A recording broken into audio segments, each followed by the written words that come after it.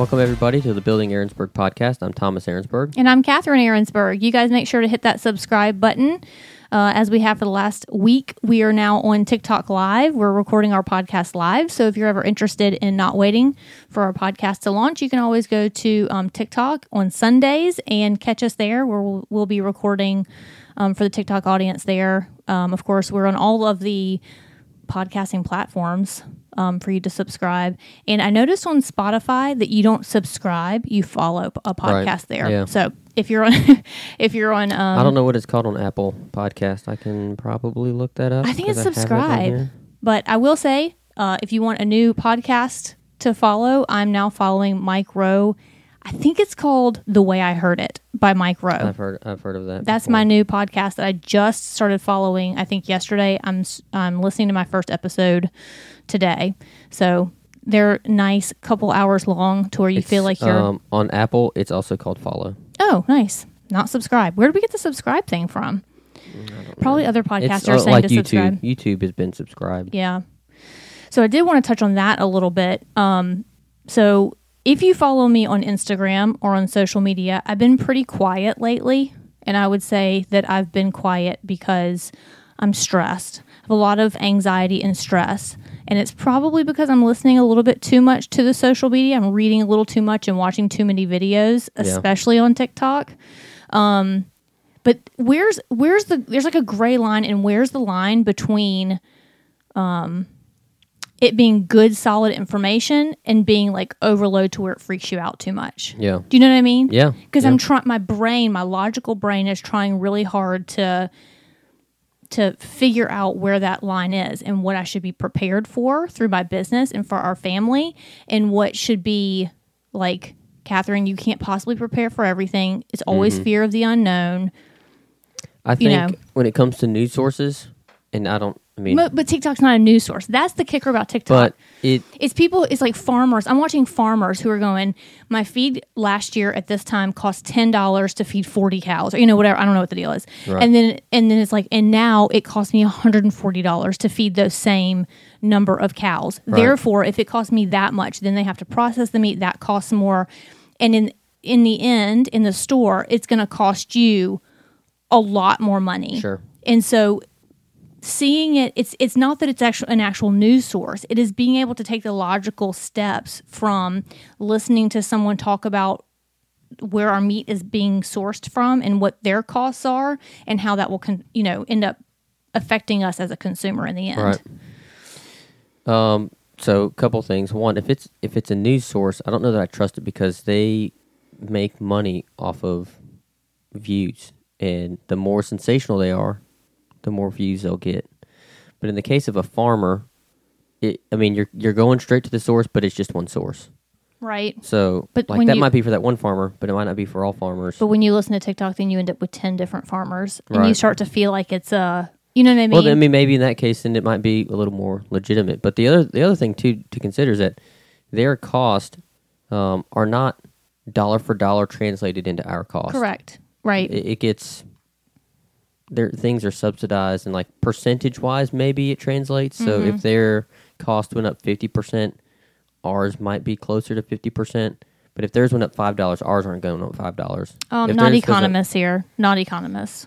100% not right? economists. But I mean, it just because starts of to... it's because of the scale, though. I mean, at least that's Right. the way I understand it, is because of the scale that they are working on, and the scale that we are using is not the same scale.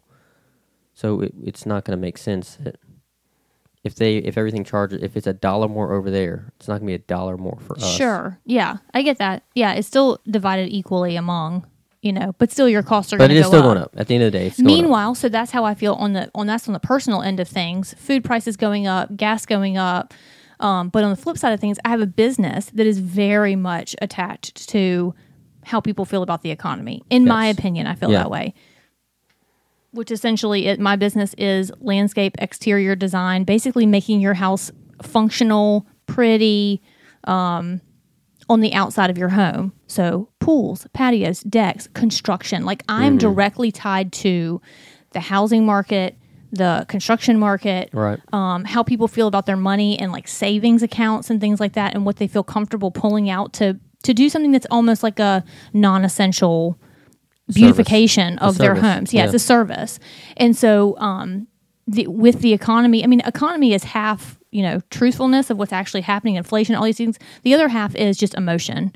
Right. And I feel like I'm on the emotion end of things. Well, I'm on the emotion end of things anyway, but I'm also on the emotion end of people's consuming.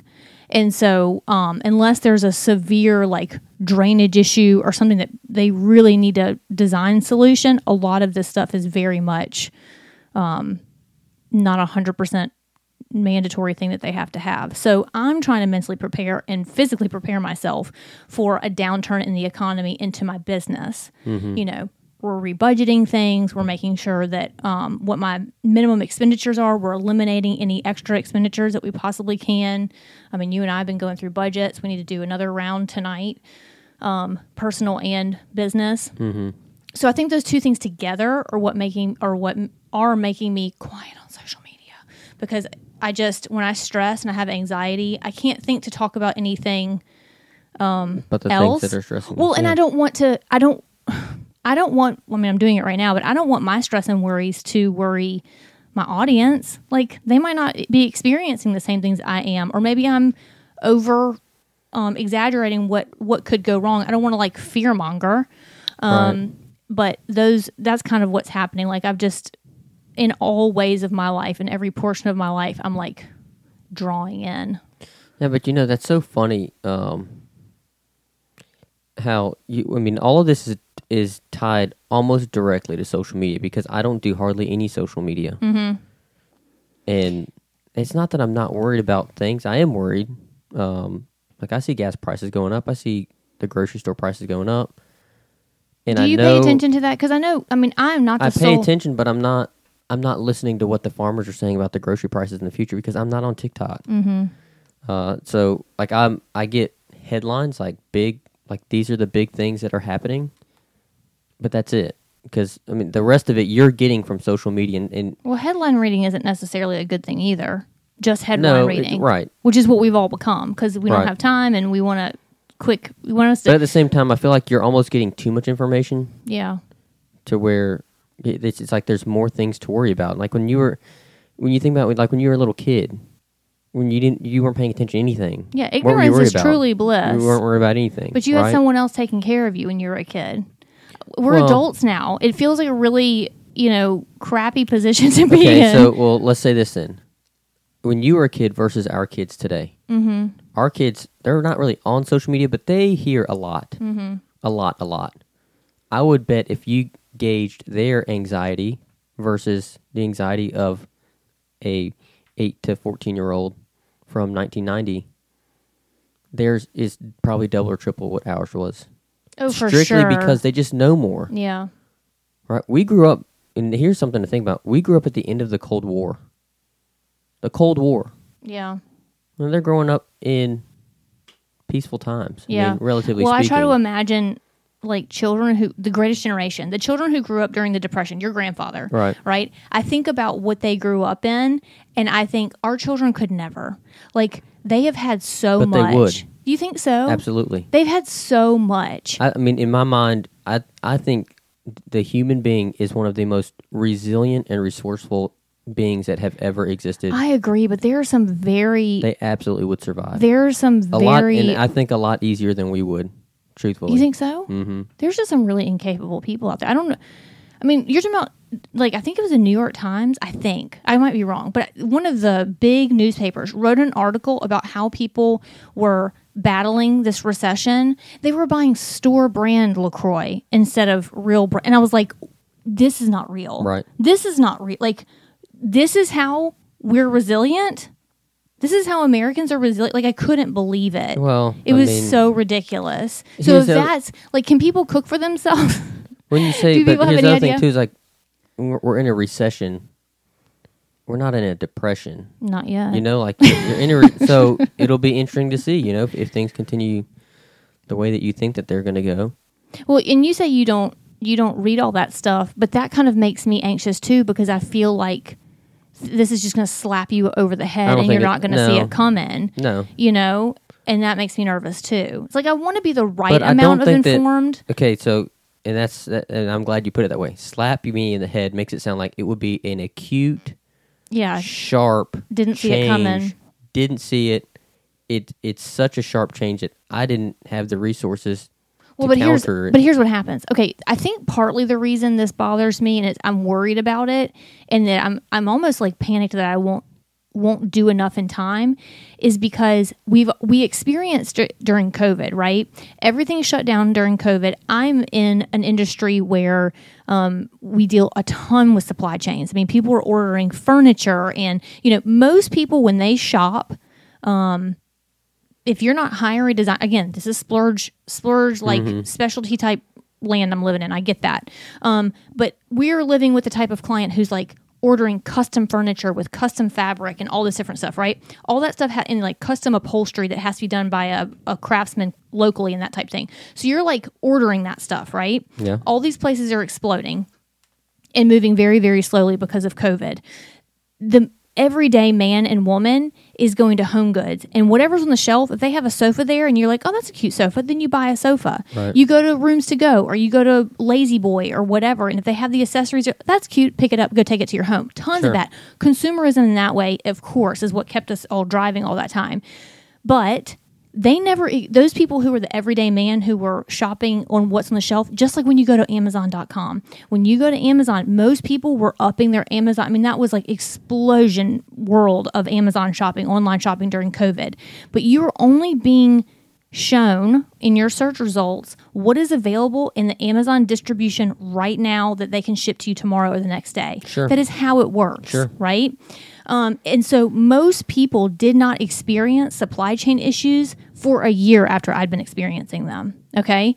And so I had been preparing, to tell your clients, this is going to be a year out.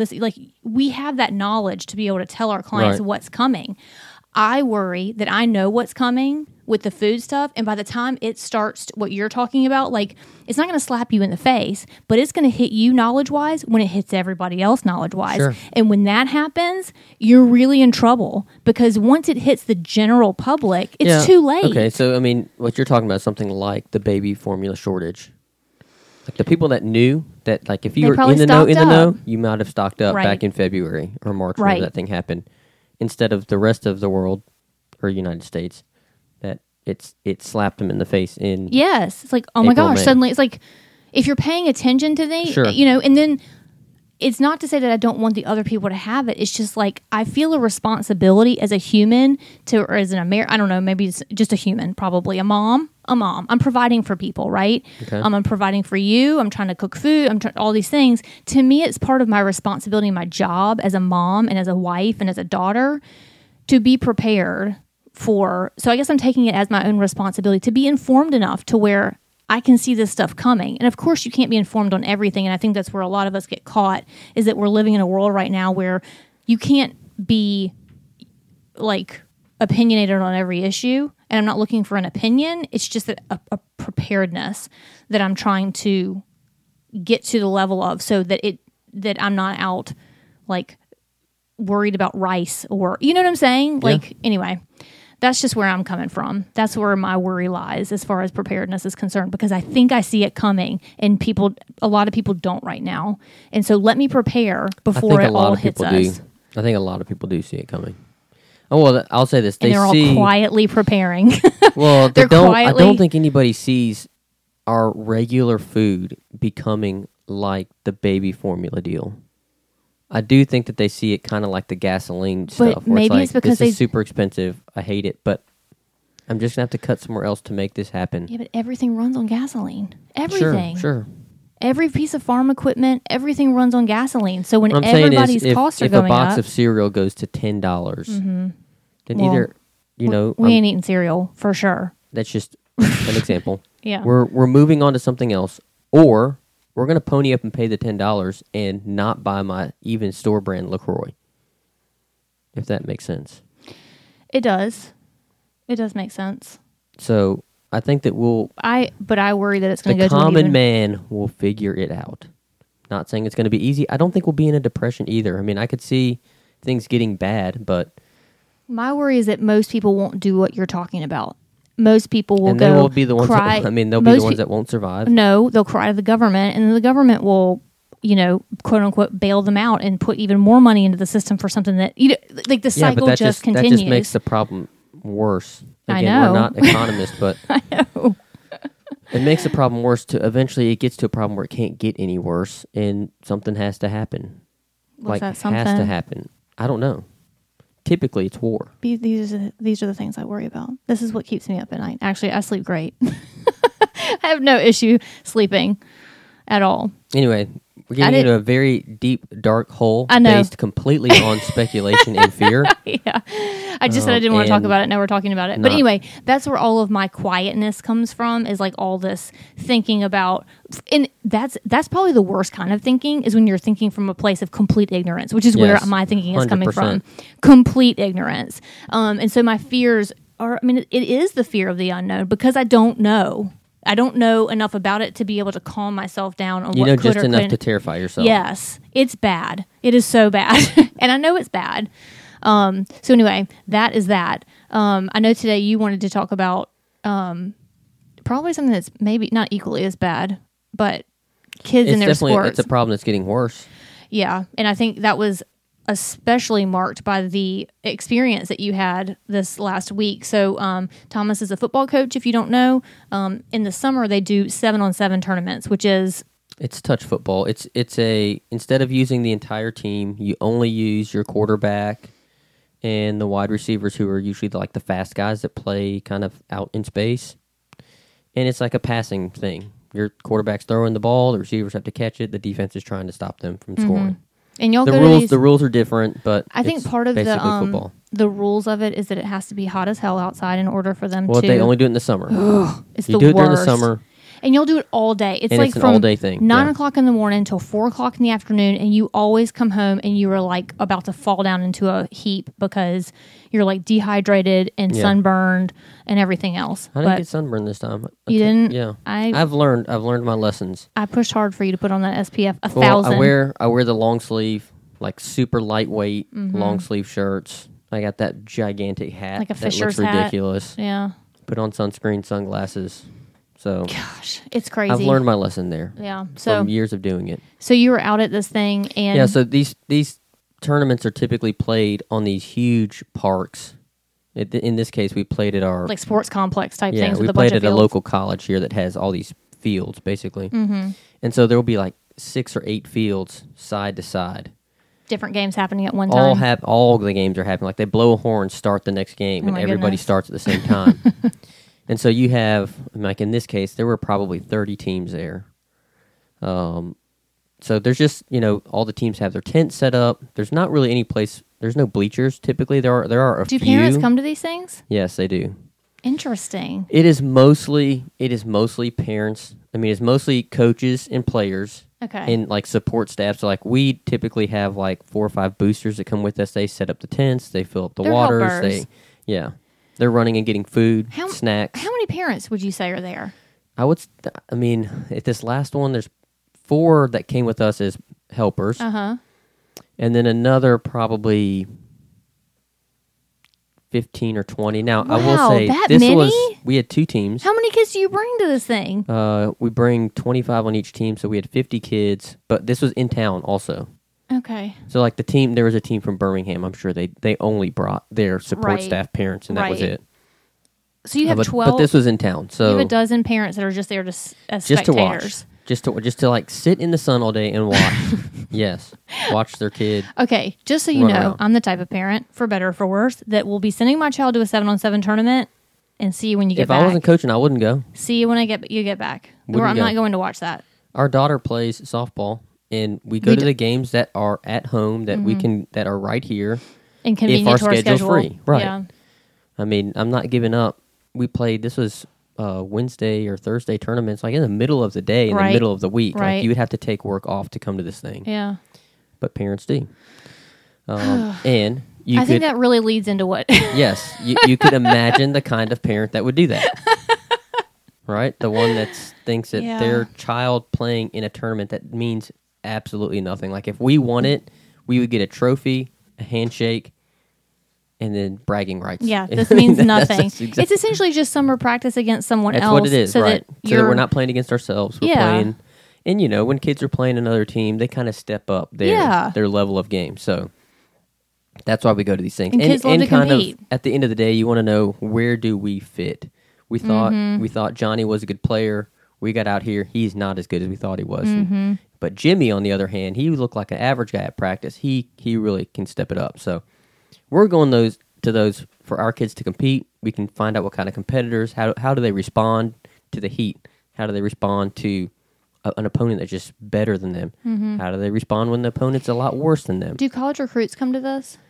So because we were at the local university, all the college coaches from that university, they were there as kind of the managers of the day. They were making sure that the games were starting on time. They were making sure that the referees had water, and they were just kind of like... They were being hosts. They were just being a host. That's exactly what they're doing.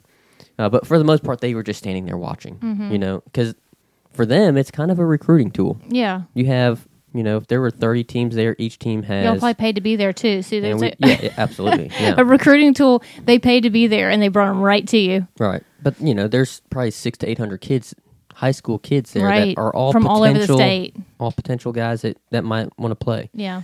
And in our case, we have one of our players is going there. He's already committed. He's going to be a senior. He's committed to go there. So they already know a lot about him. They want to see him in action. And then secondly, if there's someone that can guard this kid, they want to see that consider that kid too. Yeah. So it's beneficial to the coaches, to the players, obviously to the college coaches that are watching. And that's it. I mean, that's it. But there are parents that come and watch for whatever reason. They don't come to practice every day, but they're going to come to these things, right? And so typically when a parent comes, they stand, and as I mentioned, all these fields are side to side. So the distance between field A and field B is maybe 10 yards. Like there's barely enough room for players to stand on the sideline because our sideline is backed up to the next field, so there's the other team from that field is backed up to us. So there's hardly any room as it is. So typically the parents will stand down at the end of the field and just watch because you get 25 players plus coaches. If you're standing in crowded. That mix, well, you can't see either. Yeah. So they go stand where it's there's less people, you can see more, it's not as hot. Every so often, you have a parent that really wants to get involved, and we had one such parent this week. So I don't think he wants to get involved. I think he just wants to. He does, but he doesn't. He wants to get. I think this is a cautionary tale to not be that parent. If you're listening to this podcast and you would like to hear what not to do as a parent when your child is playing, don't do this. Don't do this or anything close to it. So he's standing amongst our players. He's yelling things onto the field like he's coaching them, and then as they're coming off the field, he's giving them advice. Cute. That's so cute. So I'm coaching the game, and I was coaching the JV. We had two teams there, so we split our staff up, and I took the JV team with one of the other coaches. And we're just trying to get these kids reps. We know we're playing a varsity team. We're going to lose every game, but we just want to be competitive. Do your best kind of thing. And so, keep in mind, this is a JV parent. This makes it worse. Because I could see, no, don't even say you could see it. Don't say it. I can't. No. Maybe more justifiable if your son's a senior. This could all go into this whole idea that parents are living vicariously through their children when it comes to sports. 100%. And I cannot hate it more. Like, you stand... It's not even just that living vicariously. It's also this, weird score system where they think that they... have achieved something by being able to stand on the sideline when everyone else is in the stands. Because this is not just 7-on-7. This happens during the football season when you're playing a Friday night game and these parents want to stand on the sideline. They're not helping with water bottles. They're not helping set up. They just got a sideline pass because they paid enough money or whatever, and they want to stand down there. And it's like, why? What are you doing? It's a high school football game. Yeah, I don't know. Anyway, go ahead. It's Sorry. like a power move Side of note. some sort. Yeah. For sure. So this is a JV parent that's being a little extra. I like how you're calling him a JV parent. It's a parent to a JV football player. No, we call them JV parents. There's a reason you're a JV parent. I'm currently a middle school parent. Yeah. My level of parenting is at the middle school level. Well, I mean, but I think it's fair because in terms of like understanding how the team works and like your role as a parent in our program, you are at a middle school level of understanding Okay. how you fit into this program. Okay. Varsity parents typically don't do this. They've had either an experience of themselves or they saw like what's about to happen here. Uh-huh. That happened to Johnny's parent. Like, oh, I don't want to be that guy. So during the game, I'm coaching. I'm not going to say anything to him, but in my mind, I'm making a mental note like, hey, when this game ends, and you tell that guy, go stand on the end where all the other parents are standing. So the game ends. He's walking with the team back to our home tent that we have with the water and the food and stuff in it. And I, walk up Motioned next him to him, over. kind of motion over like, hey, let's talk. And we start talking. I think he thinks that we're going to talk about his son and his performance in this last JV 7-on-7 game that we lost. Or like maybe ask him, get together for a coaching conference since he's also Something. coaching the game. Something, Okay. yeah. All right. What's our strategy for the next game, Coach? So we just kind of exchange a few things. I'm so-and-so, I'm so-and-so. Let's, we talked a little bit about his kid's new to the program. Where is he fitting in? Those kind of regular So you did have that coach and conversation. dad stuff. Okay. Regular. All right. You're the coach. He's I'm the dad. the coach. He's the dad. Okay. It's just regular. All right. What can he do to get better, coach? Whatever. And then when we are about done with the conversation, I said, hey, can you do me a favor? Like, help me out here. Help me. Help you. Help you. He doesn't know that I'm helping him at this point. I said, could you go stand down towards the end? And I pointed at where at this point our varsity is playing, and we're watching them play. And I pointed at a couple other dads. I was like, you see where those dads are standing? Could you stand down there? And this guy basically... Tell us what he said. So many words. Tell us what he said. He said no. Well, he said, I'm so-and-so. I think we need exact words, not their name, but to say... Okay, go ahead. We'll just call him... John Smith. John Smith. Mm-hmm. He said, I'm John Smith. I said, like we've already established that. I'm Coach Aaronsburg. Are we going to start this conversation now?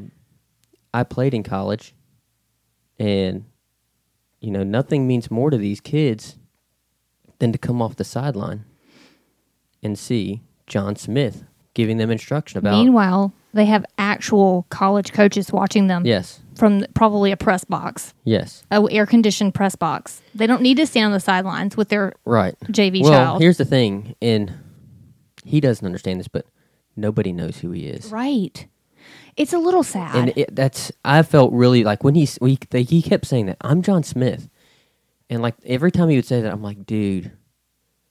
So at the same tournament, and y'all might know who this guy is. There's a guy that he just finished playing in the NFL the previous year. His name's Phillip Rivers. He was a quarterback in the NFL for 17 years. He literally took the Played job. for the Chargers. He played for the Indianapolis Colts. He is coaching the other team. Right. You have an actual, And literally just... he really is an NFL celebrity. Yeah. And I guarantee if I got all the kids together and I said, hey, who's that guy right there?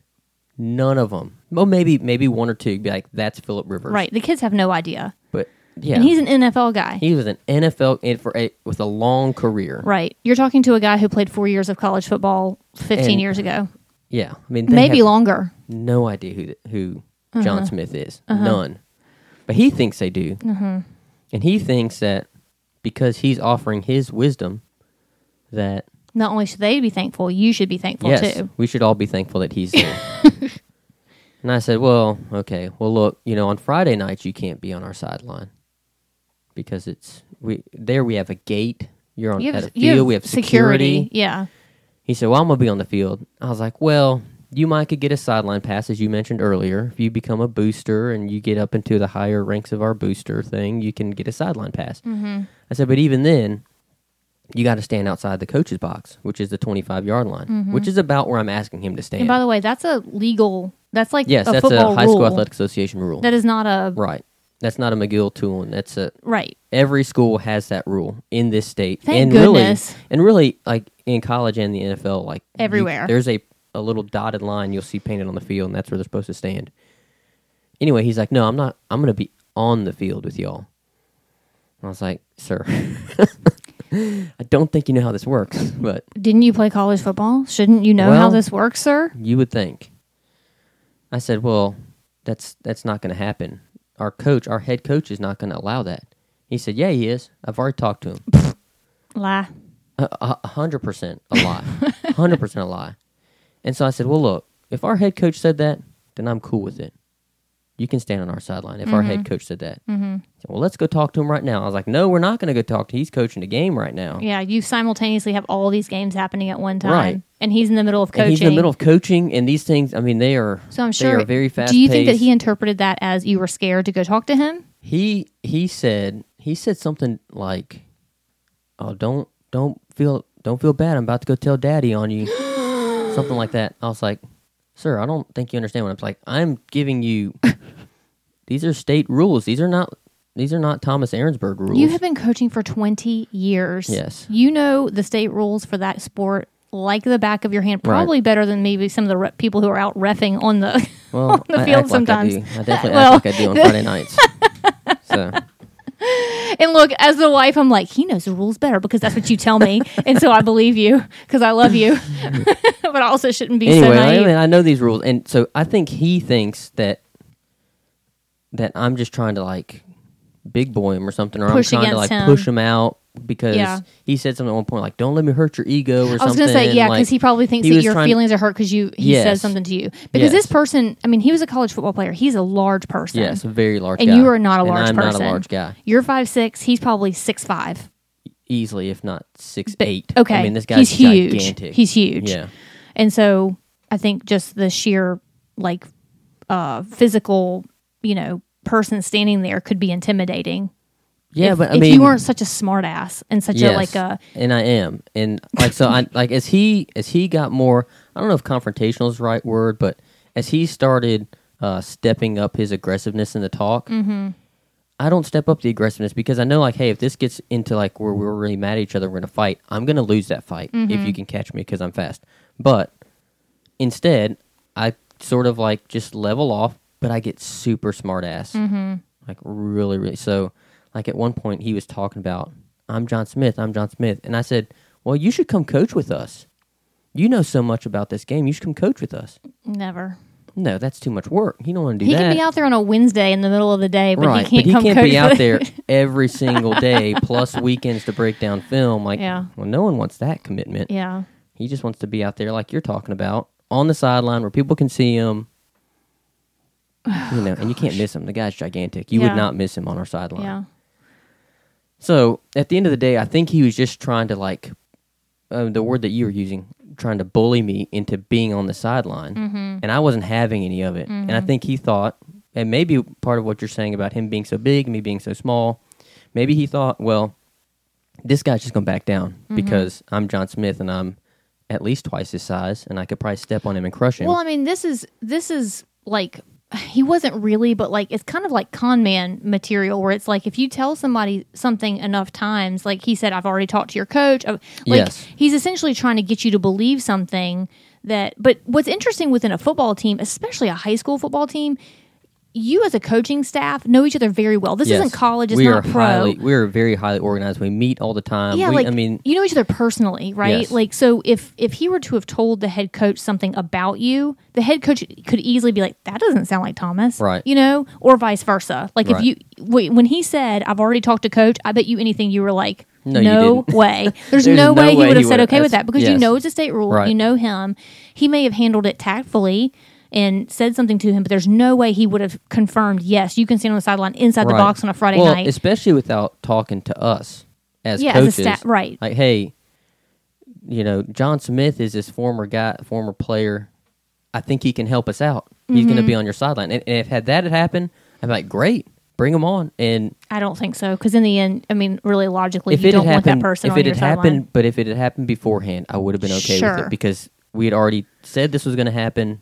There's a guy just by comparison, there's a guy that lives in town. He runs this thing called Quarterback Country. He played high school at our school, played high school quarterback for us. He played in college in the SEC, and now he runs this thing. If he had said, "Hey, David's going to be here. He wants to stand on our sideline," sure, bring him on.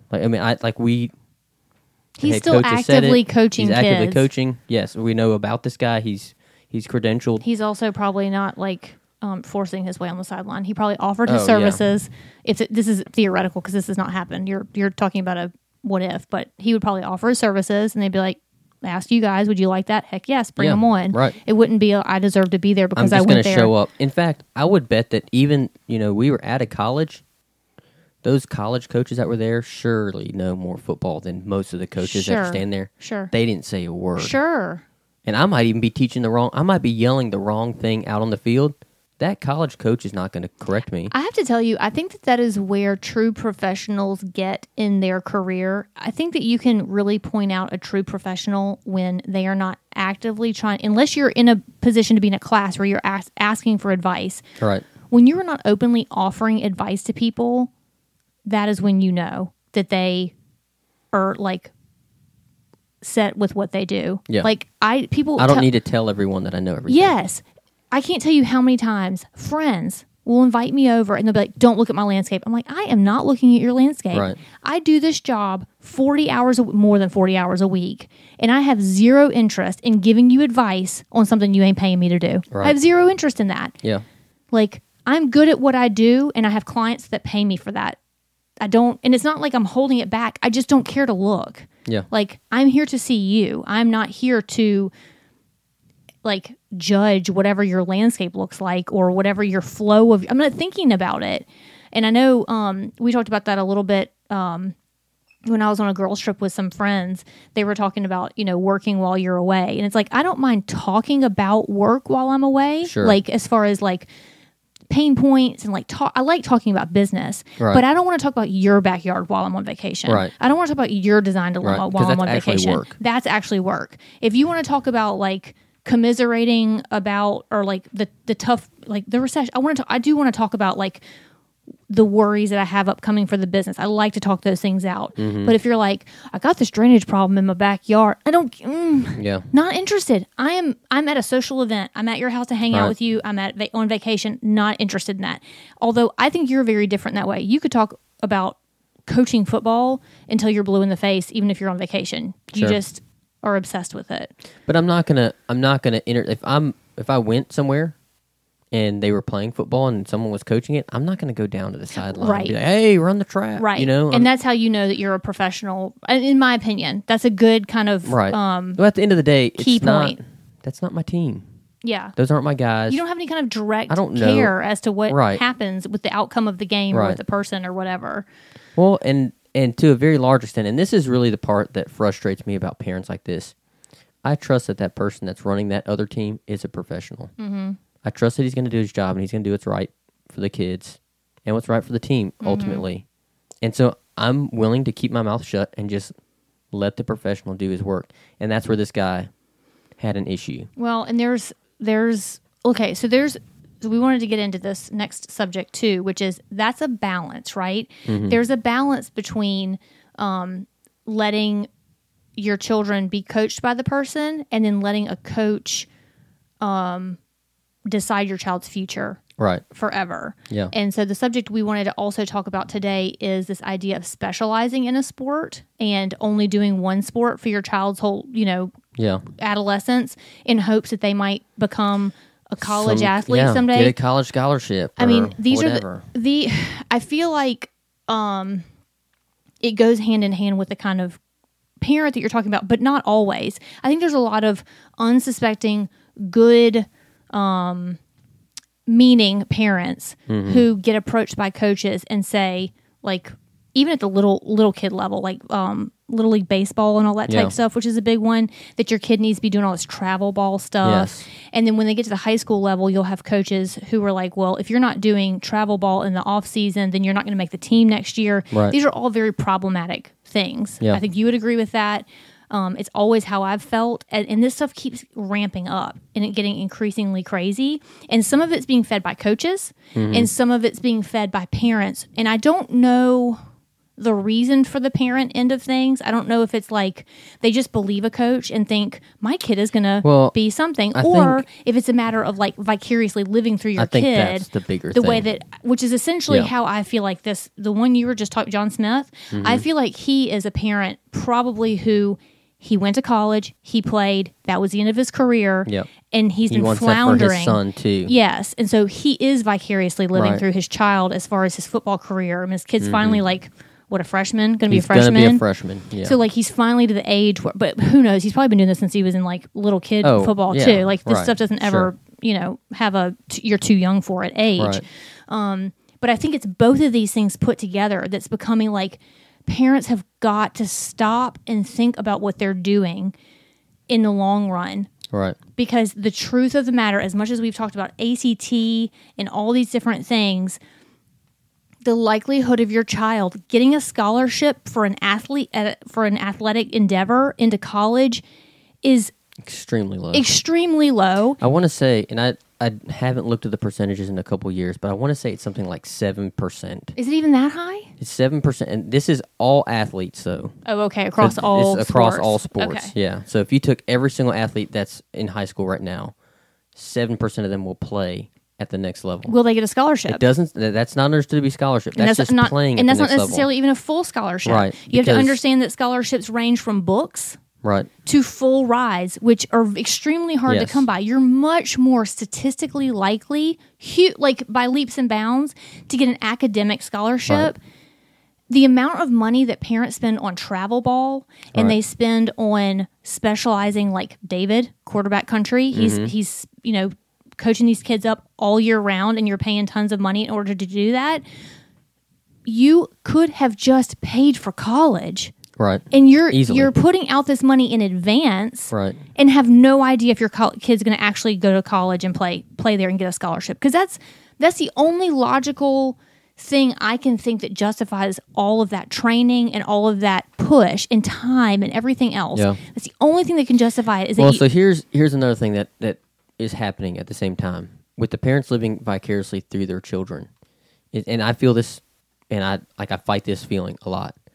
When I was in high school, I was undersized. My dad was a coach, and he kind of told me, like, hey, look, you're going to have to get faster. Like, if you want to play in the story, you have to get faster. Go run track. Mm-hmm. And then, like, in running track, I learned, like, these different exercises I could do. And so I would do them by my own, with my brothers in the backyard. Jumping and stuff. Plyometrics, and I got really fast. But I remember, like, as a parent now, I'm thinking, gosh, like, I have this wealth of knowledge that I could force on our children and make them work out and make them eat X, Y, and Z and take these supplements and go to quarterback country and get special training and all this. But if they don't want to do that, it's a complete waste of time. Yeah.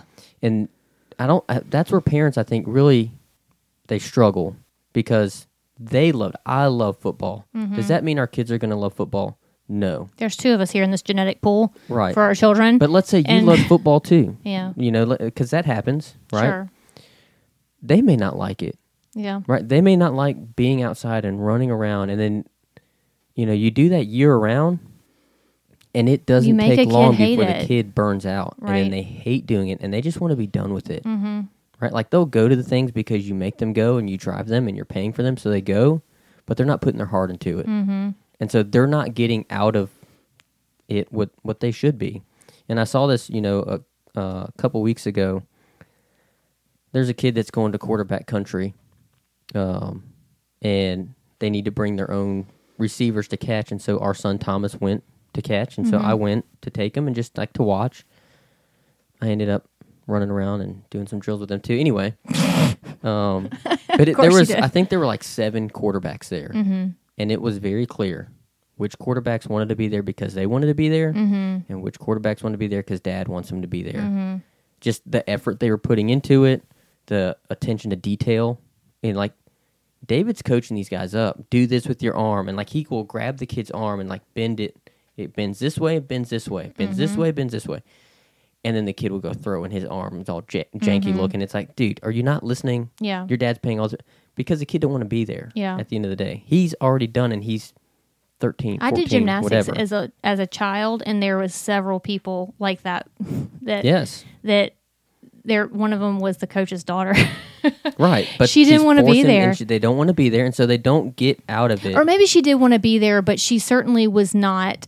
It was, and I think partly it was like, it wasn't a privilege for her to be there. Her mom was the coach. And so, and I think in Sure. a lot of cases for the people that David coaches, parents are well off, and so they're able to send them. And it's not a privilege. They don't feel like it is a privilege, but they don't feel like it's Right. one. They don't feel like it's like, no skin off my back, whether or not I do well or not. Like my Right. parents are sending me to this thing. And that was the same thing with her. It was like, I can do 10 back handsprings, but like, I do 5. like Call I it don't a need day. to learn any more advanced tricks because Right. like I'm going to be here tomorrow anyway. There's no like finite timeline of like I can't waste this moment. Yeah. you know? Urgency Yeah. is what we Yeah. tell the kids. Like, you have to be urgent about Yes. when it's time to get to practice, be urgent. Get your shoes on, get your helmet, get out there. Be excited to be there. Participate fully.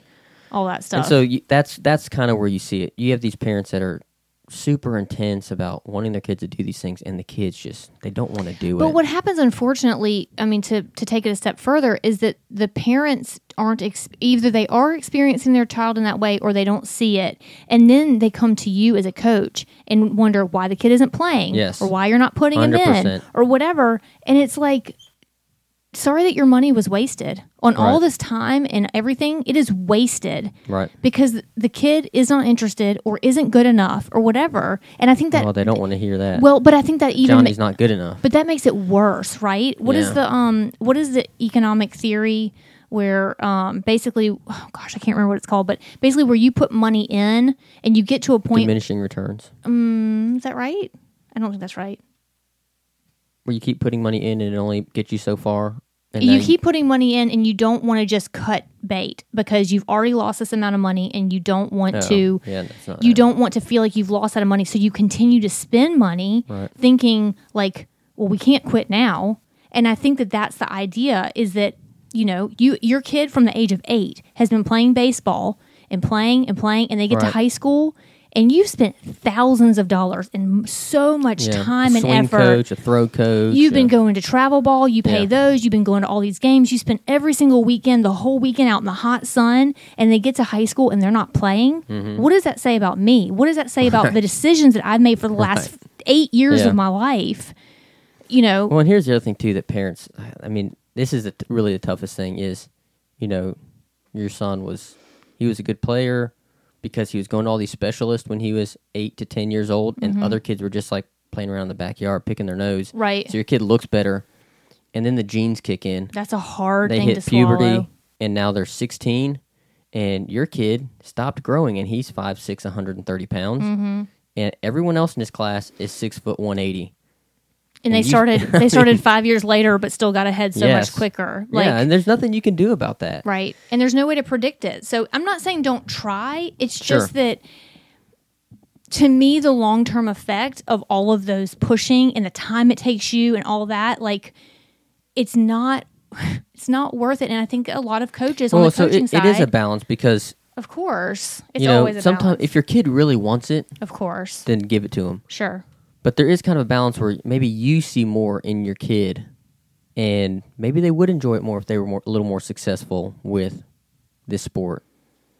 So maybe I'd pay for him to go to these things, and he'll get more successful, and with the success comes the drive to want to get better. Yeah.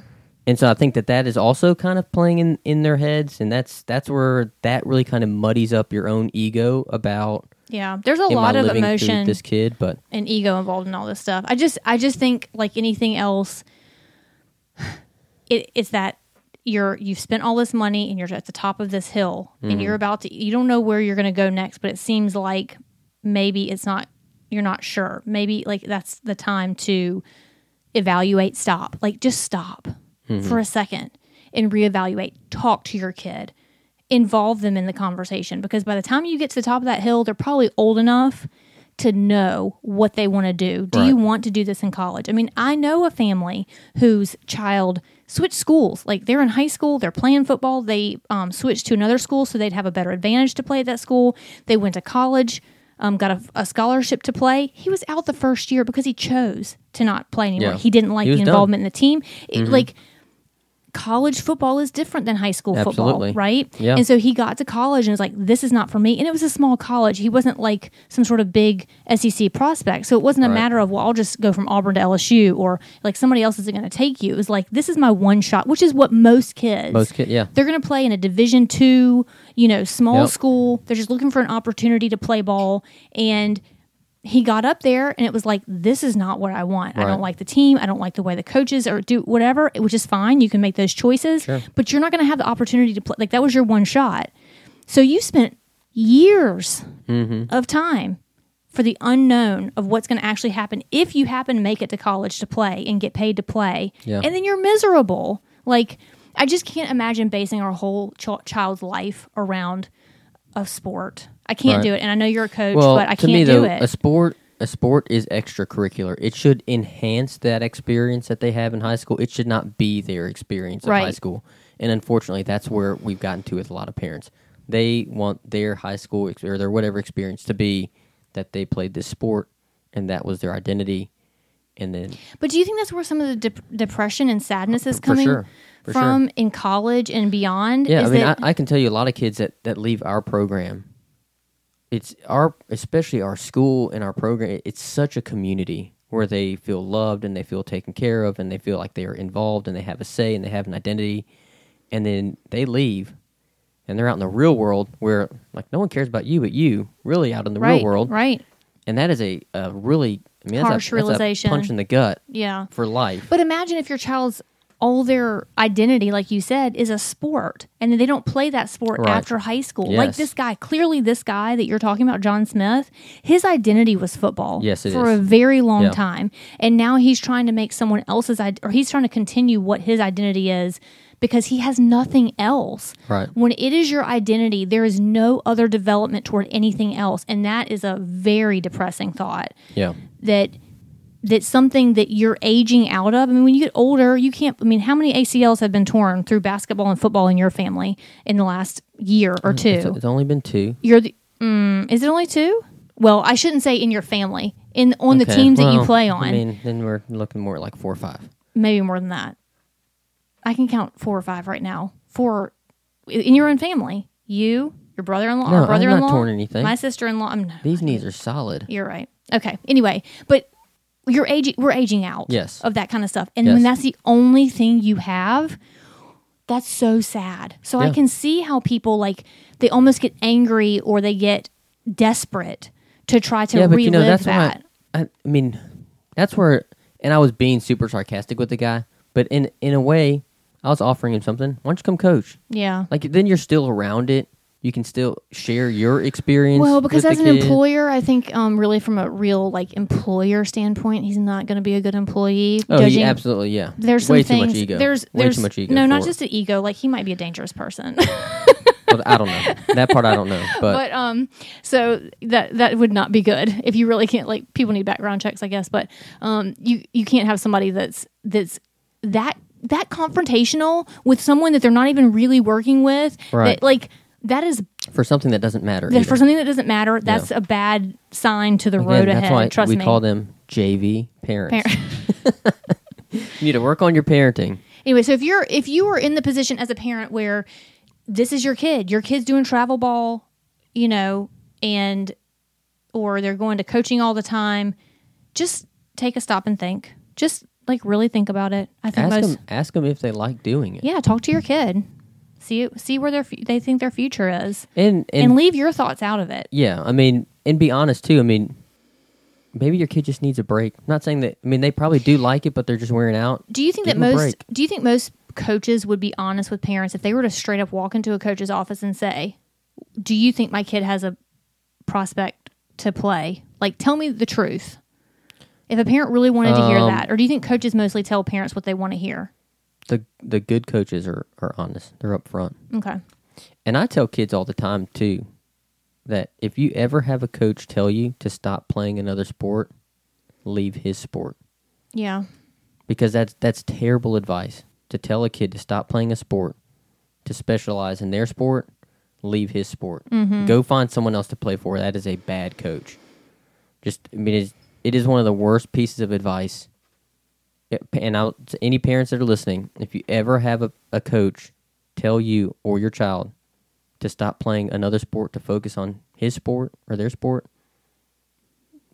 find another coach. Interesting. It's time to get another coach. Interesting. I like that. It is one of the worst things that a coach can ever say. That's a great piece of advice, especially in high school. Yeah. Of course, you're going to specialize or in earlier. college. I mean, dang, if you have a 12-year-old and your 12-year-old baseball coach is telling him, hey, you need to stop playing football and stop playing soccer and stop playing basketball. You as a coach, that's terrible advice. You have said several times that the best kids, athletes that you have are the ones that multi-sport are athletes. Multi-sport athletes. Yep.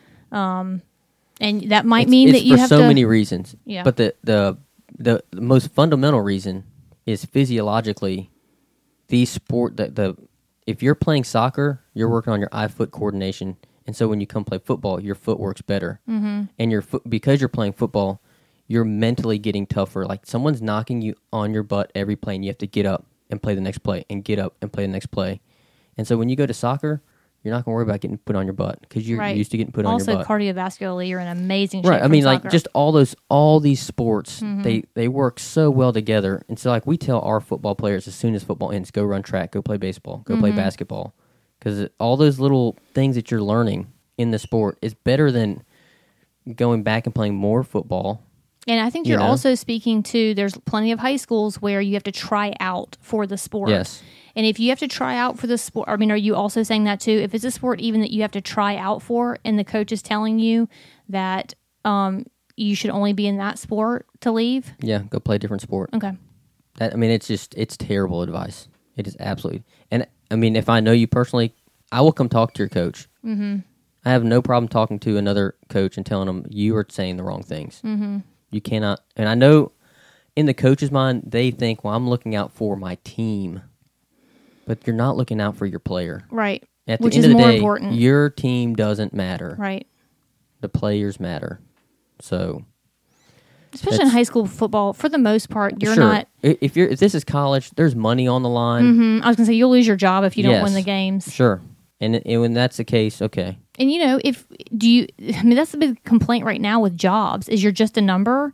Like, that's where you want to be with a coach who's like more caring about the individual kid than winning, W's and L's at the end of the day. I mean, they're still going to make a team out of who they think are best, but you have to have a well-rounded player. Yeah. So, all right, you guys, that's what we have today for our podcast. You guys be sure to subscribe, give us 5 stars, and until next time, bye, y'all. Bye, y'all.